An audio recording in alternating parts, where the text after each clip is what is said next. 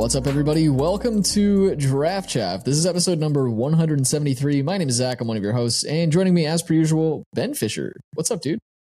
Not too much. It's a little later than normal. Should we be saying good night to the listener instead? Well, the listener may be listening to this at any time. We're recording this quite late, though, yeah. We've got a fun episode for you guys, though, this week. Before we jump into that, of course, our usual housekeeping. If you're not already in the Discord, do check that out. It's the best place to be to chat all things MTG. Hang out with the rest of the Chaficionado community, and, well, we're in there pretty regularly, too, so if you want to interact with us, that's a great place to do it. It's totally free. We've had some folks reach out and say they weren't aware that the Discord was free.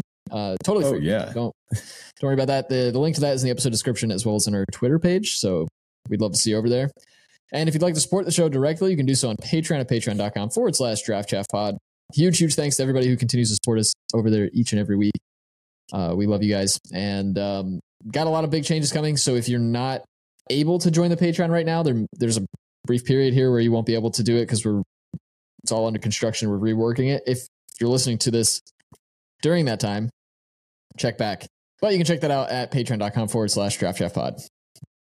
Wait, hold on, Zach. There's a note. You mentioned that the Discord is entirely free, but what about that one paywalled, like super secret Discord channel where we post our ultimate hottest takes and also risque photos?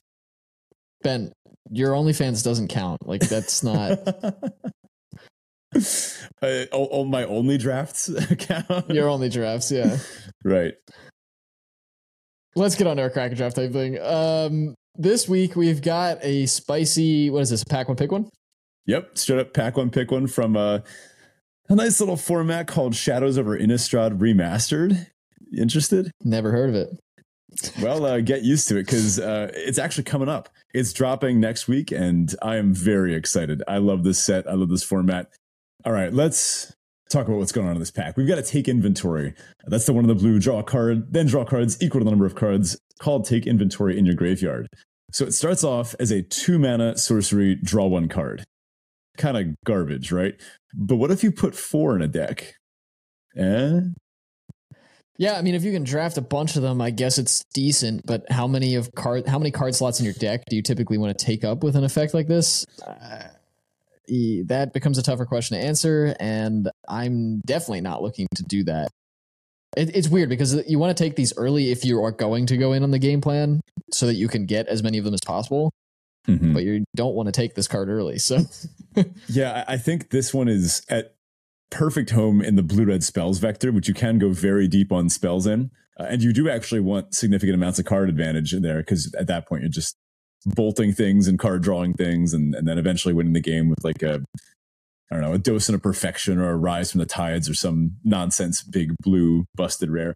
So take inventory can be fine there, but I guess maybe you want to slam like a Fevered Visions or something first, and then you want the reason to be in blue-red spells first, and then you want to pick these up after that. Yeah. Yeah, these are also kind of in that interesting space in a pack where if nobody at the table wants them, you're getting them wheeled every pack, right? Like you're going to get these passed to you because you need to, everybody else is going to be trying to find their slot in that deck, like the reason to be in that deck before they take these as well. So if you find it before them, they're going to pass you these and you should be good to go. Next up, we've got Rush of Adrenaline. This is red for an instant combat trick. Target creature gets +2/+1 and gains trample till end of turn. Trample's nice for 1 mana. I mean, just 1 mana, 2 power trample. That's makings of a pretty good trick right there. But again, this is obviously kind of junky. It's vector. It's kind of vector agnostic, right? You want this in an aggressive red deck. Guess what? Red's aggressive. Shocking. Although it is weird to come from WoW, where we had like an effect like this that was like, give a thing +2/+1 and a monster roll. Yeah, that's true. Like, the power creep is being felt for sure. Next up, we've got Grapple with the Past. That's the 2-mana instant. You get to mill 3 cards, and then you can return a creature or land card from your graveyard to your hand. Really cool regrowth effect. Grapple is awesome, and it does have a home in some of the ridiculous mill your entire deck out and then start putting stuff from graveyard on top of your library back in your hand. Epitaph Golem comes to mind, which can put something from your graveyard on the bottom of your library. which if you only have one card in library or no cards in library, it becomes your library. So you can loop grapples and do all sorts of like weird late game stuff, or it's just a good way to get back your bomb that they killed, So versatile card. Storm Rider Spirit's next. 5 mana, 3/3 flash flying, just 4 and a blue. Kind of lame. You can see it coming from a mile away. For spirits, but yeah, it's very telegraphed and 3 mana. 3/3 flyers in this format. Not the best thing in the world. Yeah, it's especially just now when you're overpaying for it. Yeah, like what's the joke? I mean, if I have a 3/2 and they have 5 mana up, you're the joke. Like, yeah, exactly.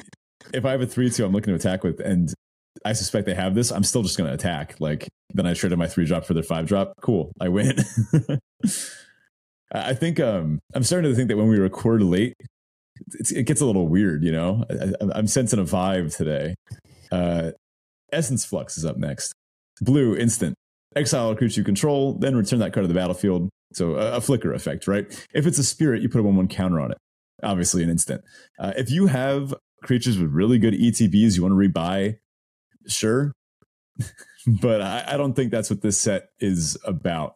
This set is a lot more madness, flashback, stuff like that. This isn't a super ETB heavy set. Transform, right? A lot of the value contained within cards is contained in other methods than their ETBs, which I think is actually a reason why this set feels refreshing in some ways.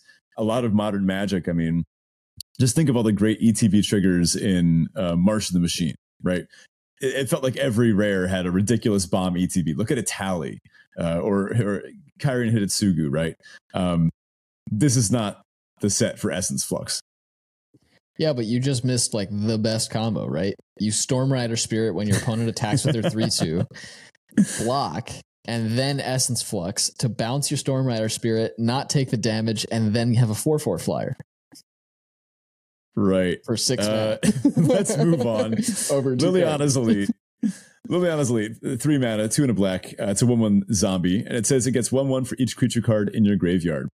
Pretty clear vector here. If you see this in a deck with like a bunch of grapples at the past, yeah, you can do something cool with this. I've seen this thing be a 4/4, a 5/5 for 3 mana. That's pretty good.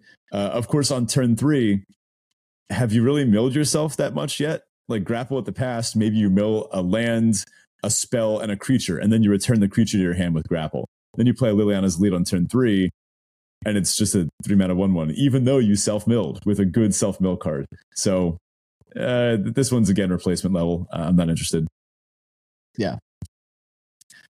Next up here, we've got Conduit of Storms, 2 and a red, 3 mana, 2/3. It's a werewolf horror. Whenever it attacks, you add red at the beginning of your next main phase this turn. So your post-combat main phase, you get a red mana. And then it says 3 red, transform Conduit of Storms. So one of the manual transform cards. Now on the back, you've got Conduit of Emrakul. It's a 5/4. It's colorless now, an Eldrazi werewolf. And when it attacks, you add colorless to your mana pool at the beginning of your next main phase this turn. So the same effect as the front, except now it's a lot beefier and it adds 2 colorless mana instead. Good rate card. You'll always include this in a werewolf deck. I've found this one to be one of the more threatening ones. Transform cards have a sort of inherent card advantage to them, where this is a 3-drop, but then it also takes the place of a 5-drop. Because, upgrading your 3 mana 2/3 into a 5 mana 5/4 is kind of worth the card, right? If you have nothing else to do and it adds to the board, it kind of has haste if you can activate that during your first main. Although the joke is that you attack on turn 4, on curve, right? You play this on turn 3, turn 4, you attack, you hit your 4th land drop, you get this red mana, you activate it. And then the next turn, you swing with a 5/4, you float 2 colorless. So this thing, it gets big quick, right? Also horrifying artwork on the back. Yeah. The other thing is this does give you the potential option of turn 5 attack. They get awkward blocks because now you can transform at instant speed and they like, true. Yeah. What are they going to do with that? So the threat of activation is real here as well. And probably one of the big reasons why this costs 5 to transform in the first place, because at 4, it'd be really annoying to have to deal with. when you're attacking the turn after you play this thing.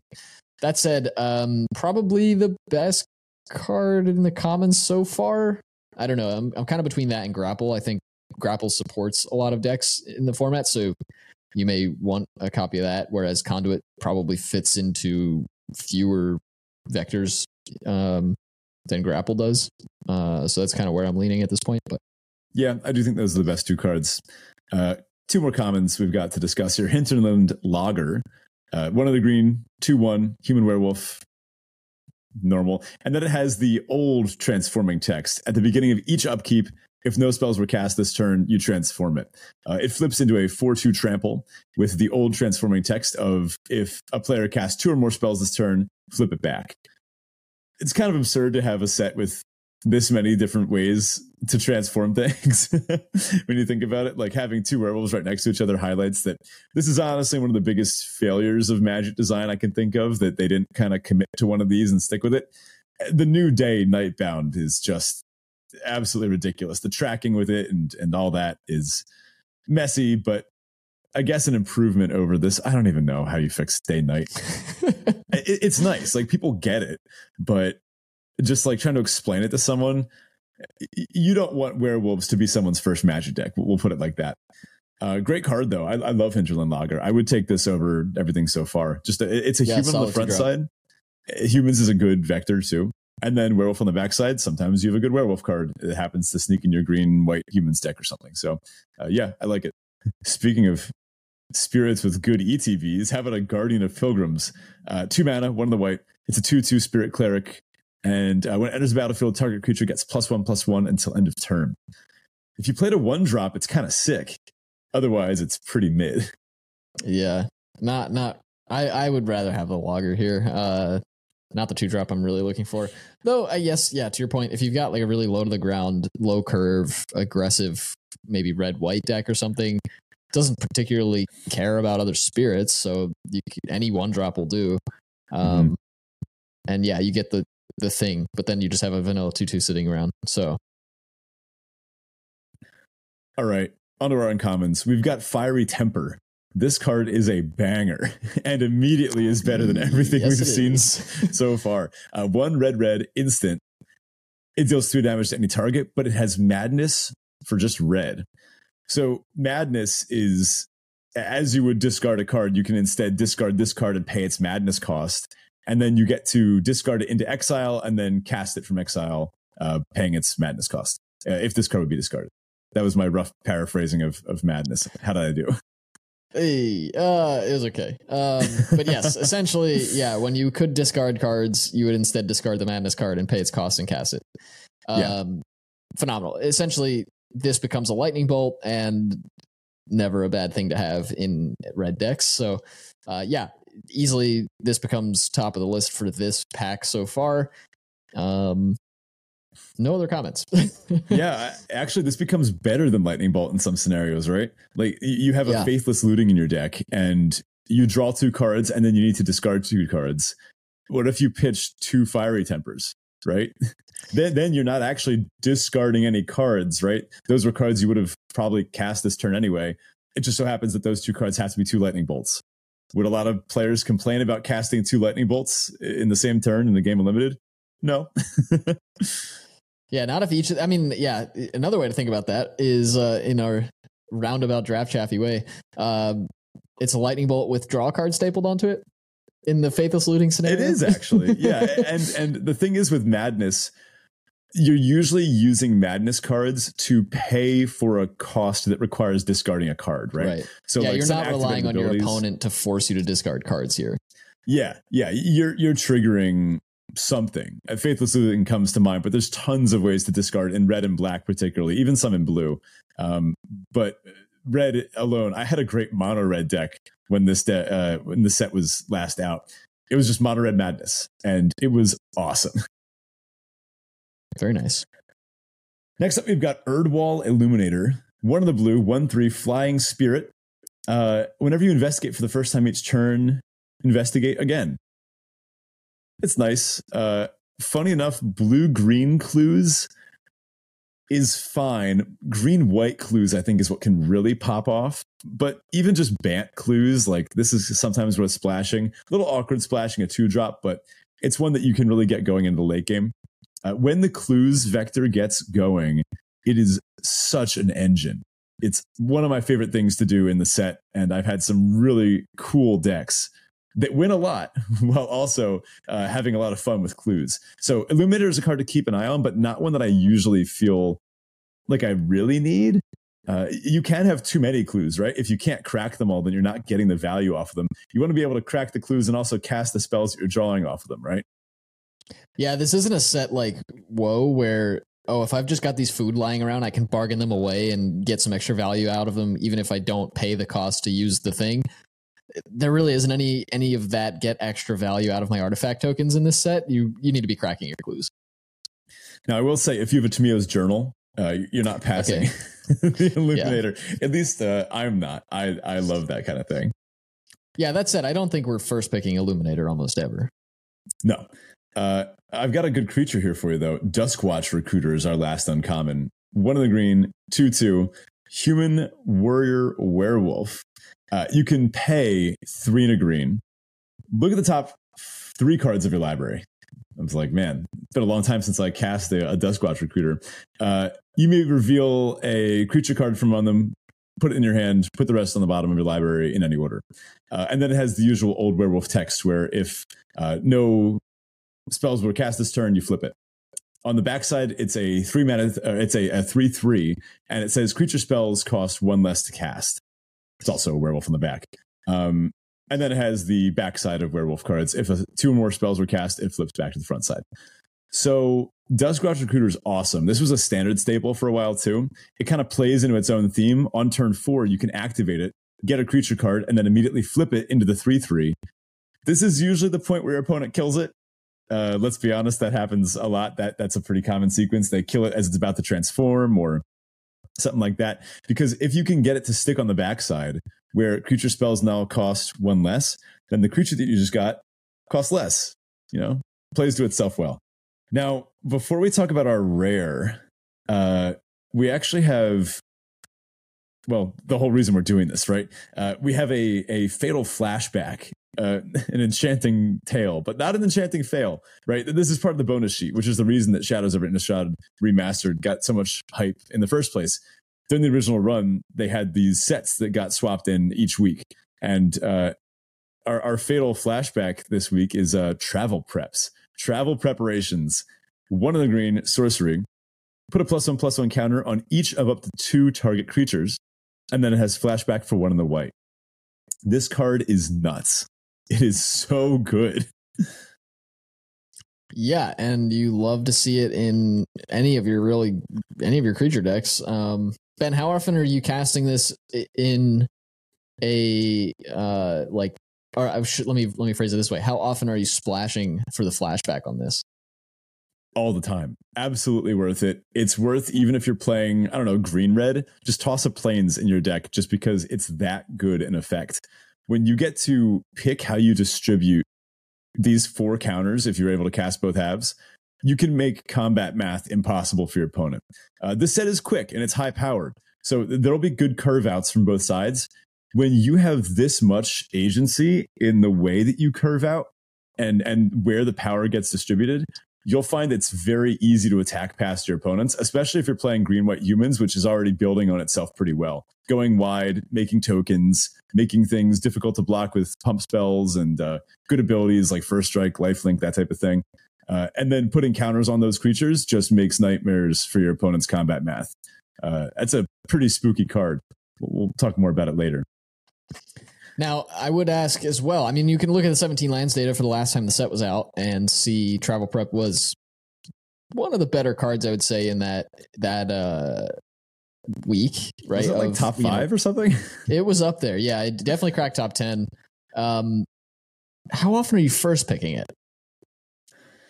I've done it before, and I'll do it again, but I'm not sure it's better than Fiery Temper.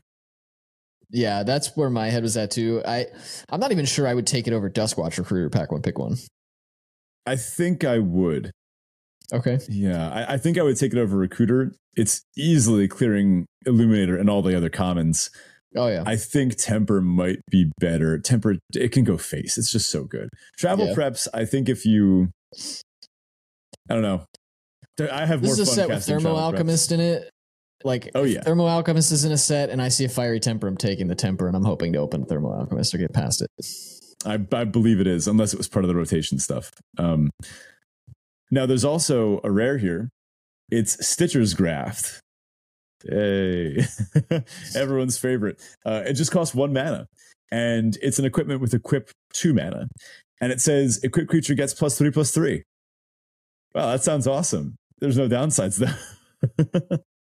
Oh, wait a minute. Hold on. There's a bit more text on here. Whenever equipped creature attacks, it doesn't untap during its controller's next untap step. Okay, that's fine. I mean, oh, wait, there's a little bit more. There's more text. When it becomes unattached from a permanent, sacrifice that permanent. Yeah.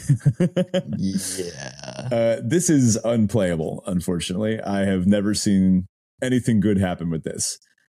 If you can make, I don't know, maybe if you have 3 copies of Lingering Souls or some way to make an absurd number of creatures and you're comfortable paying the cost of sacrificing them all and then just re-equipping this every turn to smack in for 1 million damage with evasion, I think with exactly 3+ copies of Lingering Souls, I would play this card, but otherwise, no. Yikes. That's not very good. See, here's the thing. This card's actually really good. You just need to play it with Sleep Cursed Fairy. And then you're good to go. You can just pay the mana, untap it. The untap thing doesn't matter. And then you just never move it. And now you've got like a 6/6 fly. Oh, wait. That's not in this set. Yeah. Okay. Never touch this card. Let's just take our Fiery Temper and be happy we got a bolt. Yep. I do think you could argue for Travel Preps over it. But oh man, I would want to take both, It'd be a spur of the moment thing. I think to spike, you take Fiery Temper.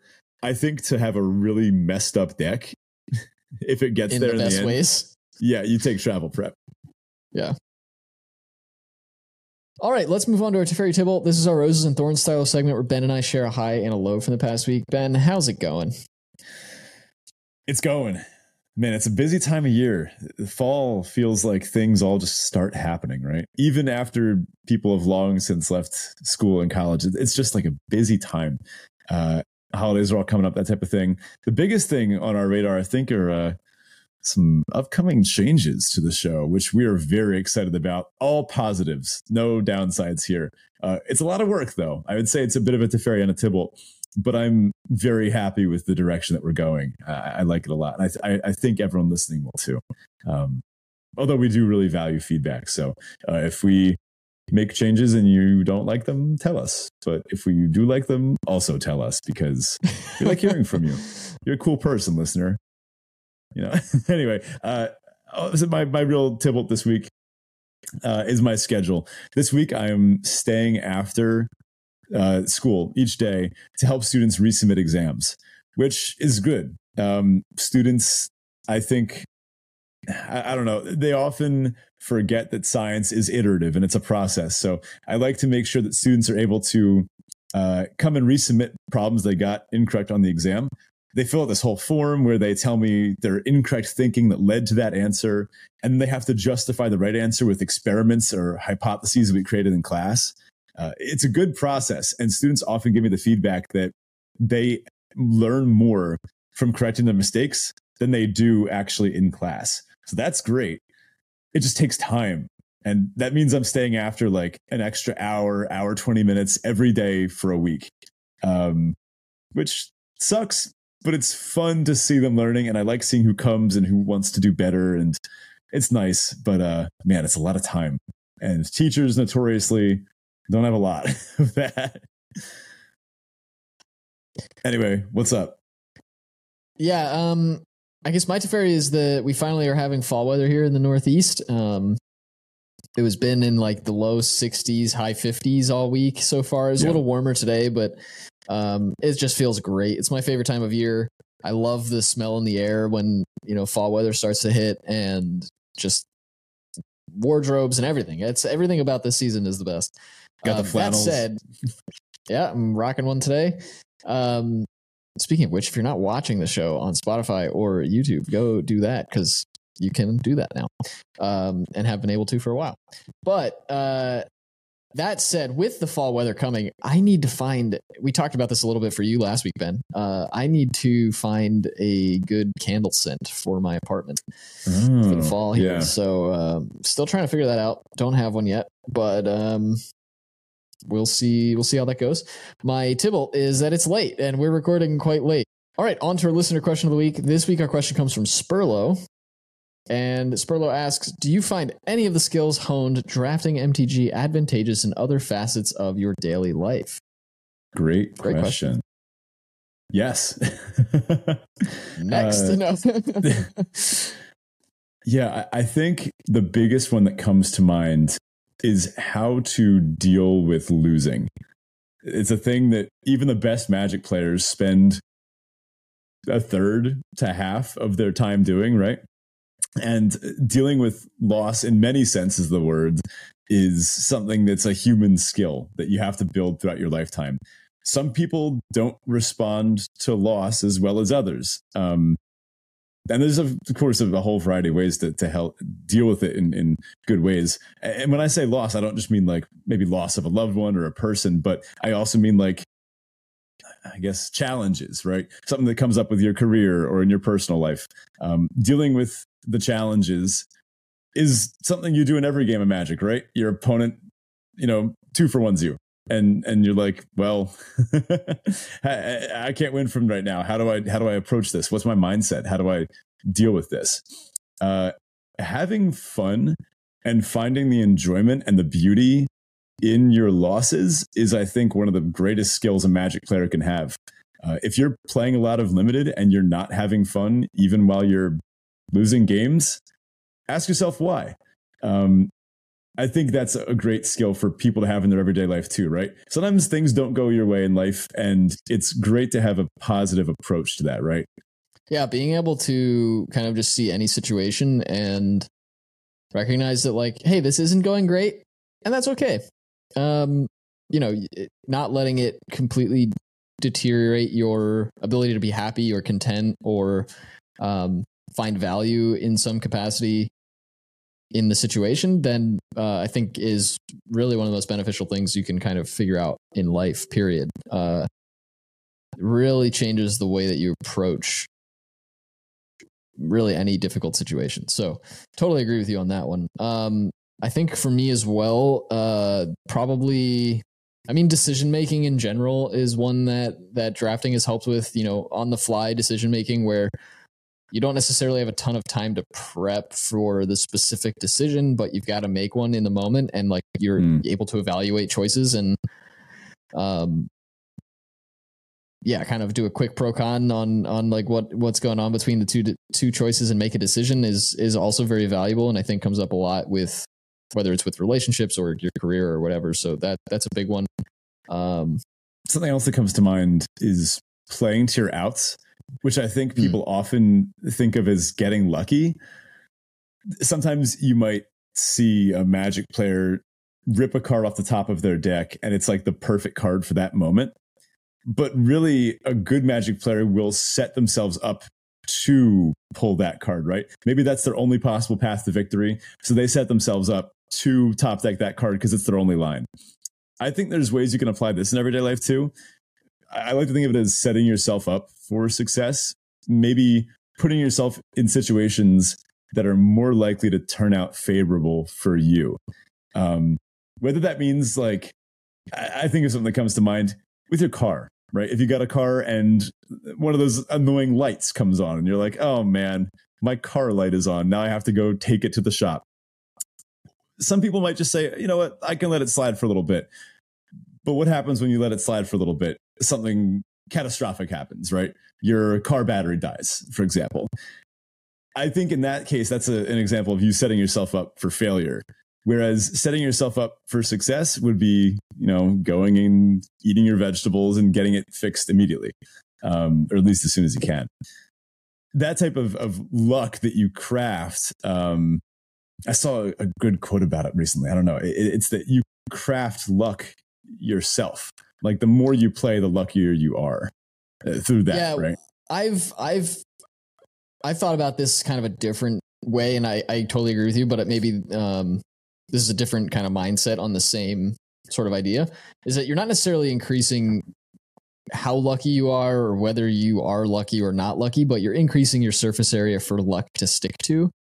So you're basically just setting up multiple chances to be lucky, or increasing your ability to capture luck as it comes by, so to speak. You hear about this like in the business world a lot too, where like the quote unquote overnight success is someone who's taken 10 years to get to that point, right? Like they've spent years and years and years building something that overnight became successful. It really wasn't overnight, right? So they're kind of increasing their surface area for luck such that, hey, if I stick to this thing, maybe I'll get a good break. And to your point earlier, Ben, you're like it's almost like an odds thing. Like, yeah, maybe this doesn't work out, but I'm more likely to succeed in this scenario if I do X versus Y. And I'm less likely to succeed in this scenario when I do Y versus X. So I like to think of it that way, but that's a big one. I totally agree. I think also just being able to converse with people when things aren't going well is another one that's good. Like how to manage when someone else is having a bad time. True. And be sort of sympathetic without necessarily letting yourself get pulled into the same feeling. Talking about like a bad beats Magic story, right? Your friend is losing in a tournament and you're like, you need a way to be able to engage with them as a person. Yeah, or even when someone across the table from you isn't having much luck and like everything seems to go wrong for them and they get really frustrated, like being able to kind of talk them down or just maybe decide not to talk them down, because it's also, that might not be the best approach either. Like knowing what to do in those sorts of relationship settings can be pretty beneficial as well. Yeah, I guess the stereotype of like Magic players is these basement dwellers. I don't find that to be very true. I have met some really great, thoughtful, kind people while playing Magic, right? And I think a lot of them have great communication skills, and that's why I get along with them so well. All right, so let's jump into our main topic. Thank you, Spurlo, for the question, by the way. If you want to have your question answered on the show, you can do so by jumping into the Discord and checking out our listener questions channel.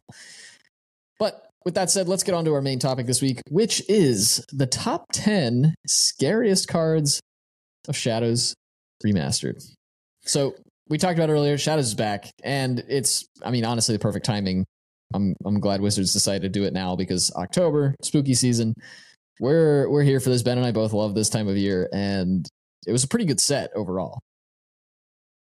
Yeah, it's fun. It's balanced. It's going to be a great break from Wilds of Eldraine, which I'm getting sick of. I've hit the part of the format where I'm trying the wacky stuff. I built a food fight deck the other day, which that's the one in red enchantment, where artifacts you control have pay to, sacrifice them, deal damage equal to any target to 1 plus the number of enchantments, 1 plus the number of enchantments named food fight you control. So it turns your artifacts into 2 mana sack deal 2s. Kind of funny, but it sucked. And even though I built around it, it just didn't do anything. So that was, I like it when my build arounds do something. In Shadows over Innistrad, the build arounds are part of these vectors, because this is a handcrafted, kind of like a combination set of multiple Innistrad sets. We get these distinct, narrow vectors, but there's a lot of them that are good. Because of that, it means you're getting a lot of opportunities to try different good things that actually pay you off for committing. For example, well, the card we mentioned earlier, Travel Preparations, right? This sort of go wide humans deck. You can do that. It looks like it's a thing that works, and it does work. Partially because it's tested already. They already knew that this was a fun card from previous iterations, so they put it in this one. And let's be honest, when they build sets like this, they probably are using a bit of vector theory, right? They're saying, okay, what kind of vibes with other cards in this direction that we could put into the set, either in the case of the Fatal Flashbacks or just by picking and choosing which creatures made it in the first place. What cards were fun? What cards worked? and what cards work well together. It sounds like a Vector Theory haven, right? Oh yeah, absolutely. And then they got to kind of even play around with that more with the bonus sheet. The way they handled the bonus sheets this time around, it's not just one bonus sheet, but it's quite a few, and they rotate in and out. And so they were actually able to play with vectors in a lot of different ways in terms of what goes into the main set, what do we include in these sort of sub bonus sheet sets as well, and really would have been interesting to be a fly on the wall for the design conversations around this set.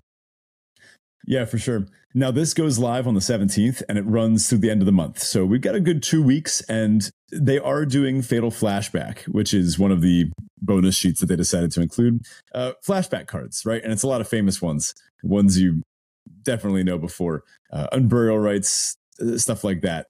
Big Innistrad flashback cards. I'm not going to say too many others because we've got some scary cards to talk about. Scary in multiple senses of the word. Yeah, let's jump into that. Well, the number 10 scariest card I believe you could see across the battlefield from you is one that is scary more for the gameplay than for the flavor or anything else. Although I guess it has a mystery element to it. Ulvenwald Mysteries. 2 and a green, enchantment. It's an uncommon. Whenever a non-token creature you control dies, investigate, which means you get a clue. Clues are artifacts, they're tokens. They say, pay 2 mana, sacrifice this artifact, draw a card. And then this enchantment has more. So whenever a non-token you control dies, you get a clue. Then whenever you sacrifice a clue, you get a 1/1 white human soldier creature token. This card is so good. If you can build around this in the slightest, and by which I mean put 14-ish creatures in your deck, you will have a blast. If you can then combine this with other things that proc off clues or creatures, which is an awful lot of stuff in the set, you can make some really disgusting, mid-rangey, grindy piles. There are some board states involving an Ulvenwald Mysteries where there's not a combination of cards in the set that could allow your opponent to punch through. You just have this wall of card draw, tokens, value. In the late game, this functionally reads, whenever a non-token creature you control dies, draw a card and make a 1/1. The only thing limiting from it being that is mana. And, if you draw enough cards, you hit enough land drops, you have the mana for this. Just such a fun card to play with. Honestly, I slam this card every time I see it. It's hard for me to pass this. Yeah, it's a really good one, and it's one that you really need to have a reason not to put in your deck. Like, even if you're not playing green necessarily, if you have a really high creature density, this is still like a valuable card to splash. At 3 mana and just 1 colored pip, it's relatively easy to splash. And yeah, I mean, like you said, it turns all of your creatures into 2.5 for 1s. Yeah. Like, what? Yeah. All it asks is that you survive. And if you play creatures and, start trading them off with this in play, then yeah, you're going to survive. So next up, number 9 scariest card in Shadows Remastered. Sever the Bloodline. This is 3 and a black for a sorcery.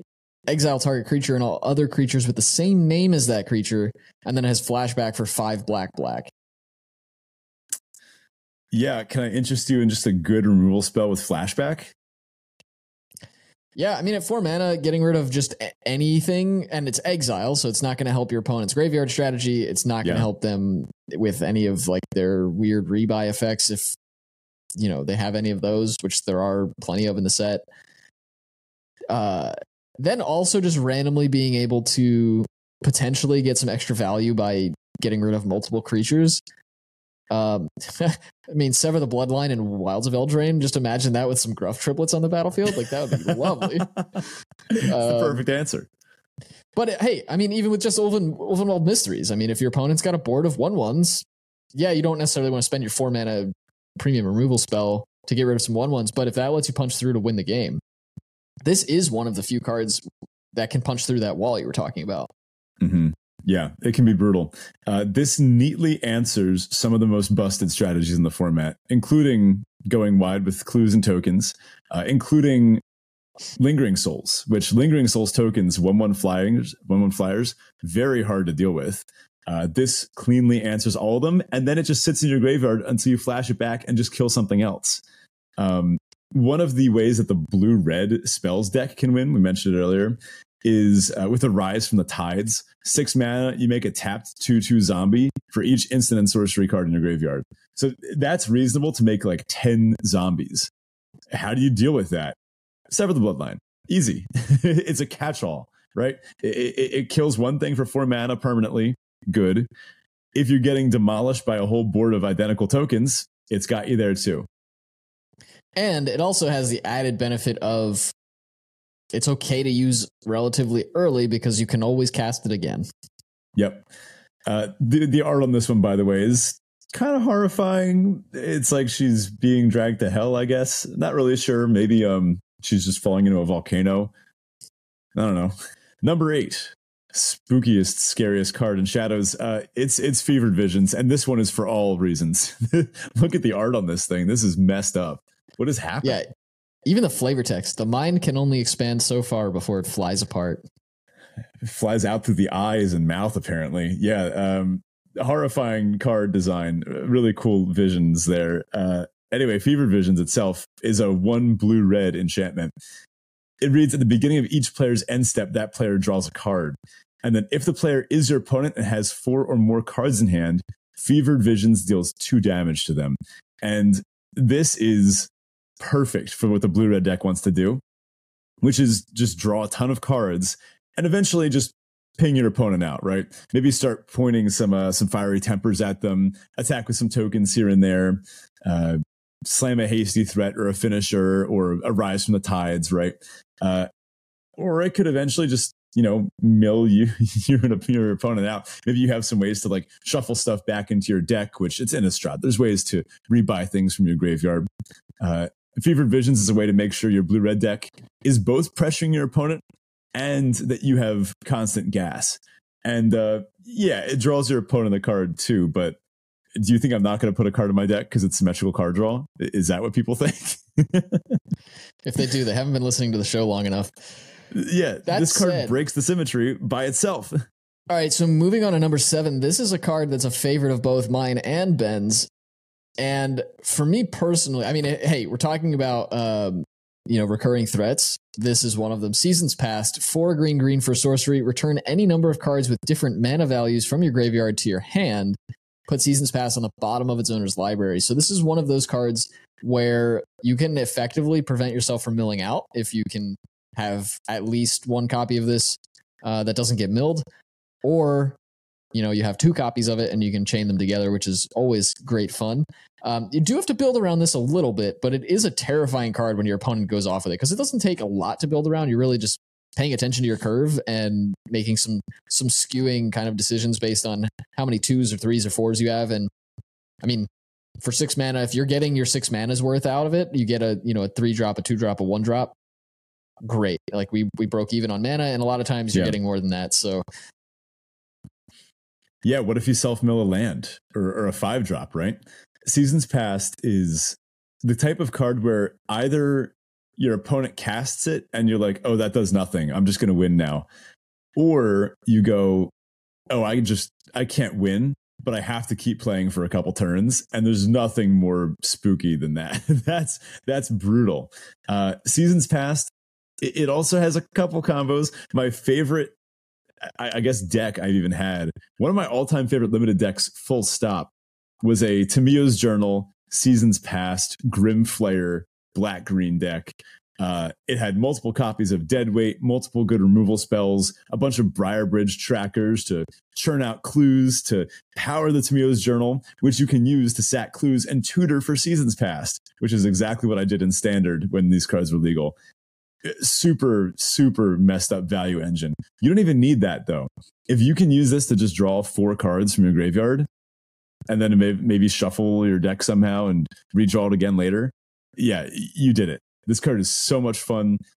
And the art is more of like a respite from the horrors of Innistrad. So maybe not scary art-wise. Yeah, more beautiful than scary, I would say, for the art, but it's definitely a scary effect. Our next spookiest card, number 6, Lingering Souls. Personally, I would be pretty freaked out if I saw that, right? Yeah. Oh, yeah. That's pretty terrifying. Yeah, I prefer my souls to not linger. I like them to go wherever they're going and let me do my thing. Lingering Souls, for those that don't know it, it's 2 and a white sorcery. You create 2 1/1 white spirit creature tokens with flying. 3 mana for 2 1/1 flyers. And that has flashback for 1 and a black. So you get 2 more 1/1 flyers. Ridiculous card, ridiculous rate. This card is worth splashing one or both halves of, depending on what your vector's looking like. If you're playing a graveyard deck of some kind, and you can get some ways to splash, like a Terramorphic Expanse or a Terrarian in this set, even if you can just like splash the back half off self-milling it into your graveyard and your like black-green deck, and then you only have like 1 or 2 ways to cast the front half, that's still probably pretty good. The rate on Lingering Souls is just so strong. Making 4 1/1 flyers at such an efficient rate. You can have this like pumped out by turn 4, right? Like turn 3, you cast the front half. Turn 4, you cast the back half. Now for the rest of the game, you get to swing in with 4 1/1s. Your opponent can't kill them. You can't point a Fiery Temper at one of these and expect to win like the card advantage game, right? But then again, you also can't let yourself just take 4 every turn. Great card. Yeah, it's tough to go wider than this too. If you're playing like real creatures, like real flyers are not going to cost 1 or 2 mana, right? So to have any real like amount of them, you're going to need like a few turns to kind of build up your air defenses, so to speak. And this thing is just like over 2 turns, or maybe just on the same turn. Hey, 4 1/1 flyers, and good luck. Good luck. Number 5. Scariest card in Shadows Remastered. One of my personal all-time favorite cards ever printed. Thing in the Ice. 1 and a blue for a 0/4 horror. It's got Defender. When it enters the battlefield with 4 ice counters on it, whenever you cast an instant or sorcery spell, remove an ice counter from it. Then if it has no ice counters on it, you transform it. It flips into Awoken Horror. It's a Kraken Horror. It's a 7/8. And when it transforms into Awoken Horror, return all non-horror creatures to their owner's hands. So functionally, it sits on the board for a few turns. In the right decks, you can remove those counters in like a turn or 2. And then it just flips, wipes the board, and just smacks your opponent for 7. Yeah. Titty, as it's often known, is a great card. The thing about Thing in the Ice is that it is just a 2 mana 0/4 if you're not doing anything with it. So first of all, you want to be putting this in like the Blue Red Spells deck. But even in that deck, it's okay if you just put this in front of like a 2/3. And if they have a combat trick, you probably trade like 2 mana for 2 mana, card for card. That's not the worst case in the world. But when you can protect this and flip it, ridiculous. This is another one too we talked about during the Kraken draft. You can flip this at instant speed if you have instants in hand and enough mana to get this, like remove those counters. So that makes attacks really weird for your opponent, because they're like, well, it's got 2 counters left on it and they've got some mana up. There's a good chance they just flip and like blow my board up. It gets messy, makes things really difficult for your opponent, and I love this card. Yeah, really fun design. Number 4, card we've heard about today already. Travel Prep. Always travel prepared. Travel preparations in the right home is horrifying. This is the card that will tend to end games on the spot. Not because the game necessarily has to stop at that point, but because it puts your creatures just outside the realm of interaction for your opponent. It usually lets you get in for a massive swing of damage, or forces them to chump block in a way that they didn't expect to have to chump block, because it's just such an efficient rate. 4 mana for 4 counters. It doesn't have to be all on the same creature.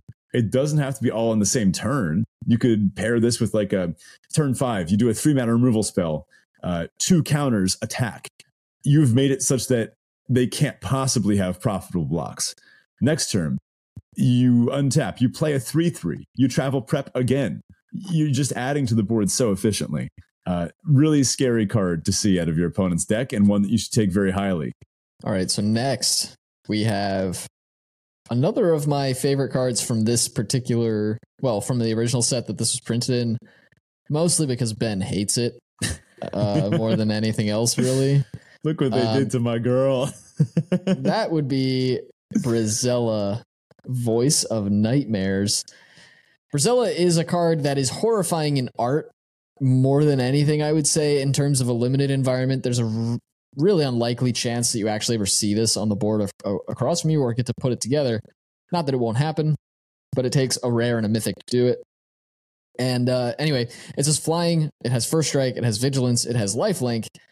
It also says your opponents can't cast spells with mana value 3 or less. Not creatures, not instants or sorceries, not artifacts. No spells, mana value 3 or less.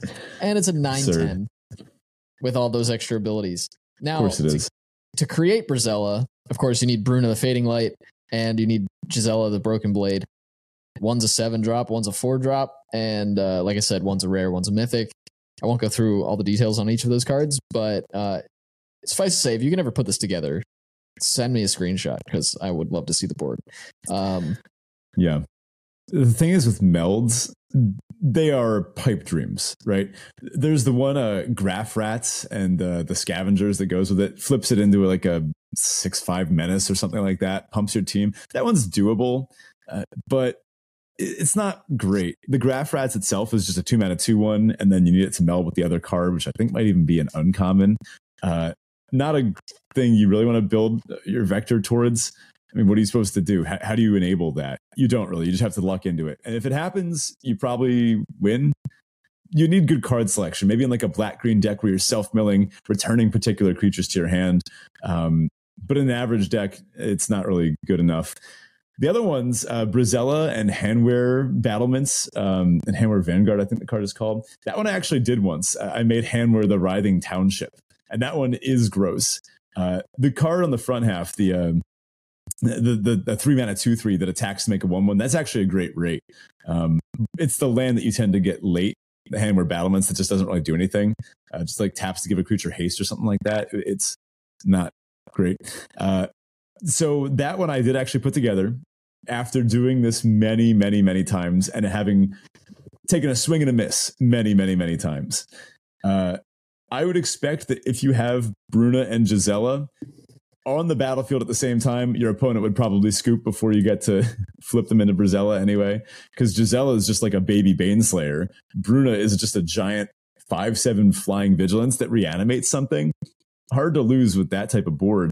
But again, if you do manage to pull this off, your opponent will run and scream and quit the game.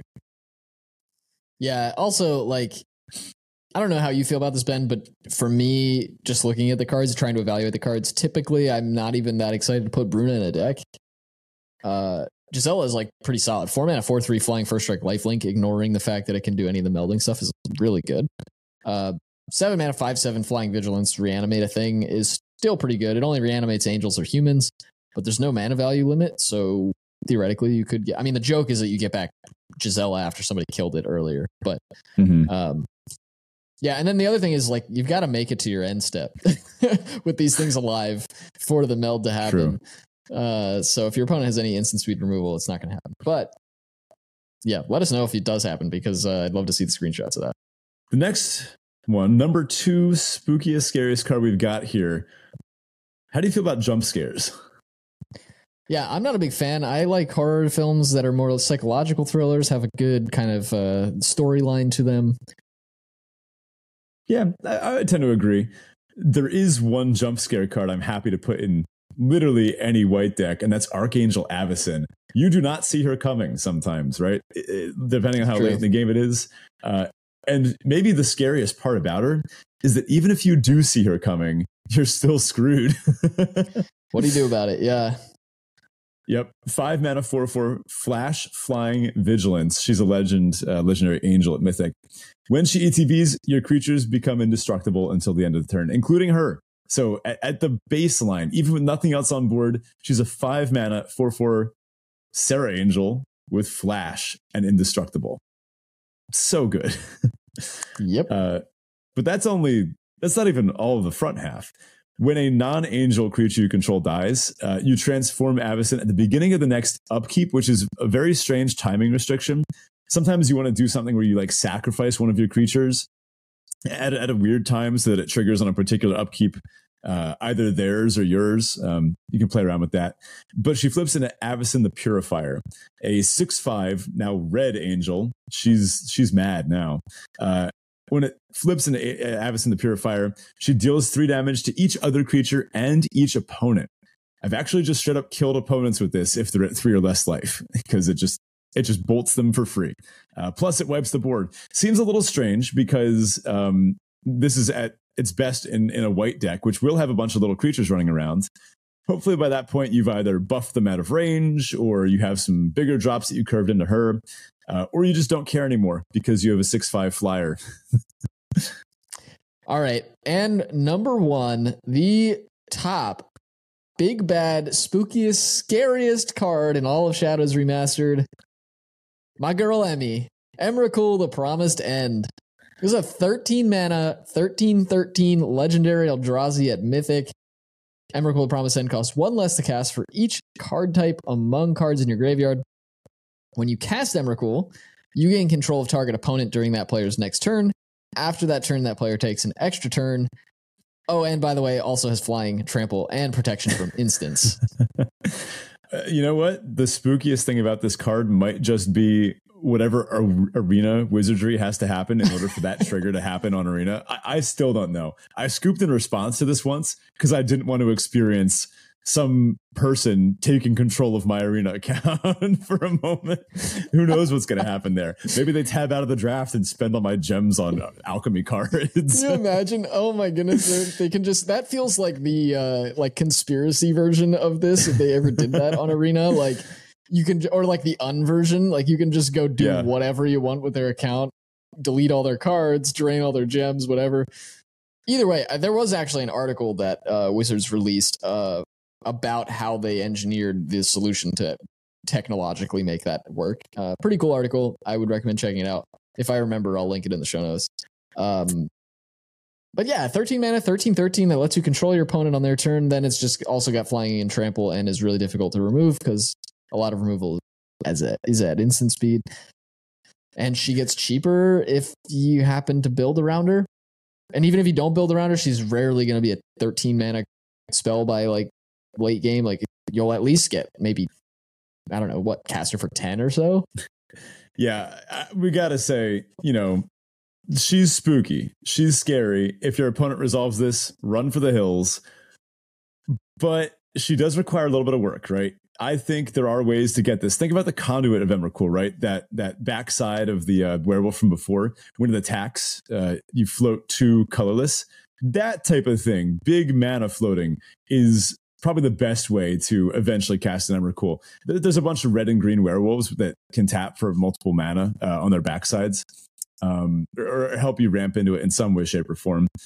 You don't really want to reanimate her from the graveyard, although there's ways you can. You don't get that beautiful take control of your opponent's Mindslaver type trigger.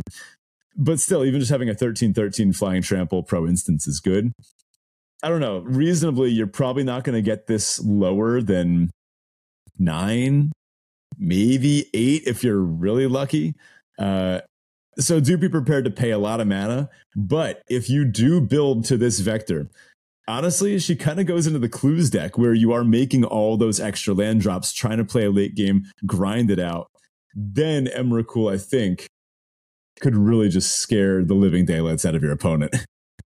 An enigma as vexing as life itself. Well, that about does it for us this week. Thank you so much for listening. Do jump in the Discord. Let us know what we missed. What cards should have made this list that didn't make this list? Honorable mentions and such like that. We'd love to hear about it. So jump in the Discord. Let us know about all of those different things. You can find the link to that in the episode description as well as on our Twitter page. And if you'd like to support the show directly, you can do so on Patreon at patreon.com/DraftChaffPod, or jump over to our merch store, shop.draftchaff.com, where you can pick up shirts and pint glasses and all sorts of stuff. Otherwise, you can find us on social media. Ben's been tweeting up a storm on Twitter at DraftChaffPod, and you can find, I'm usually managing the Reddit account, so you can find u/DraftChaffPod as well, I think, on Reddit. So thanks, folks, and we'll catch you next week.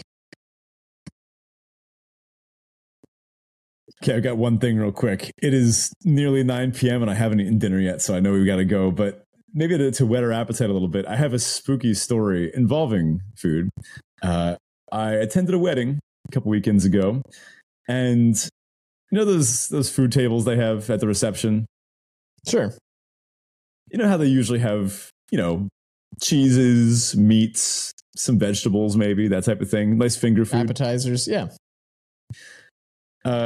So my girlfriend and I, we go and we grab a whole bunch of stuff, right? They had like roasted vegetables, meat, all sorts of stuff, cheese. And we're like, all right, what a nice spread, We actually even grabbed some roasted zucchini and roasted peppers. They were these like small peppers, maybe a couple inches long. So we sit down, we start eating. I take a bite of the pepper. I'm like, wow, that's actually kind of spicy. What's going on there? And my girlfriend, who's a high spice tolerance as well, takes a bite and goes like, oh, wow, that is actually kind of spicy. And then for the next 3 minutes, we proceeded to endure the most grueling heat build I think I've ever had after eating a spicy food. This caught us out of nowhere. Ridiculously spicy. One of the spiciest things I've ever eaten. And this was just on the table at a regular old wedding reception where some 95-year-old could have come along and picked that up alongside a roast zucchini or something like that. So we're like, what is happening? What is going on? Our friend walks past and she tells us. Were they shishitos? They sound like shishitos. It was Scotch bonnets. That's what I. Wait, say that again. You cut out.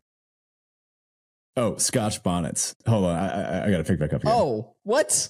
So get this. It turns out our friend recognized them. She was like, oh, yeah, my mom, who's Jamaican, uses those in her cooking all the time. But she uses a slice for a whole dish. You just ate a Scotch bonnet. What the heck?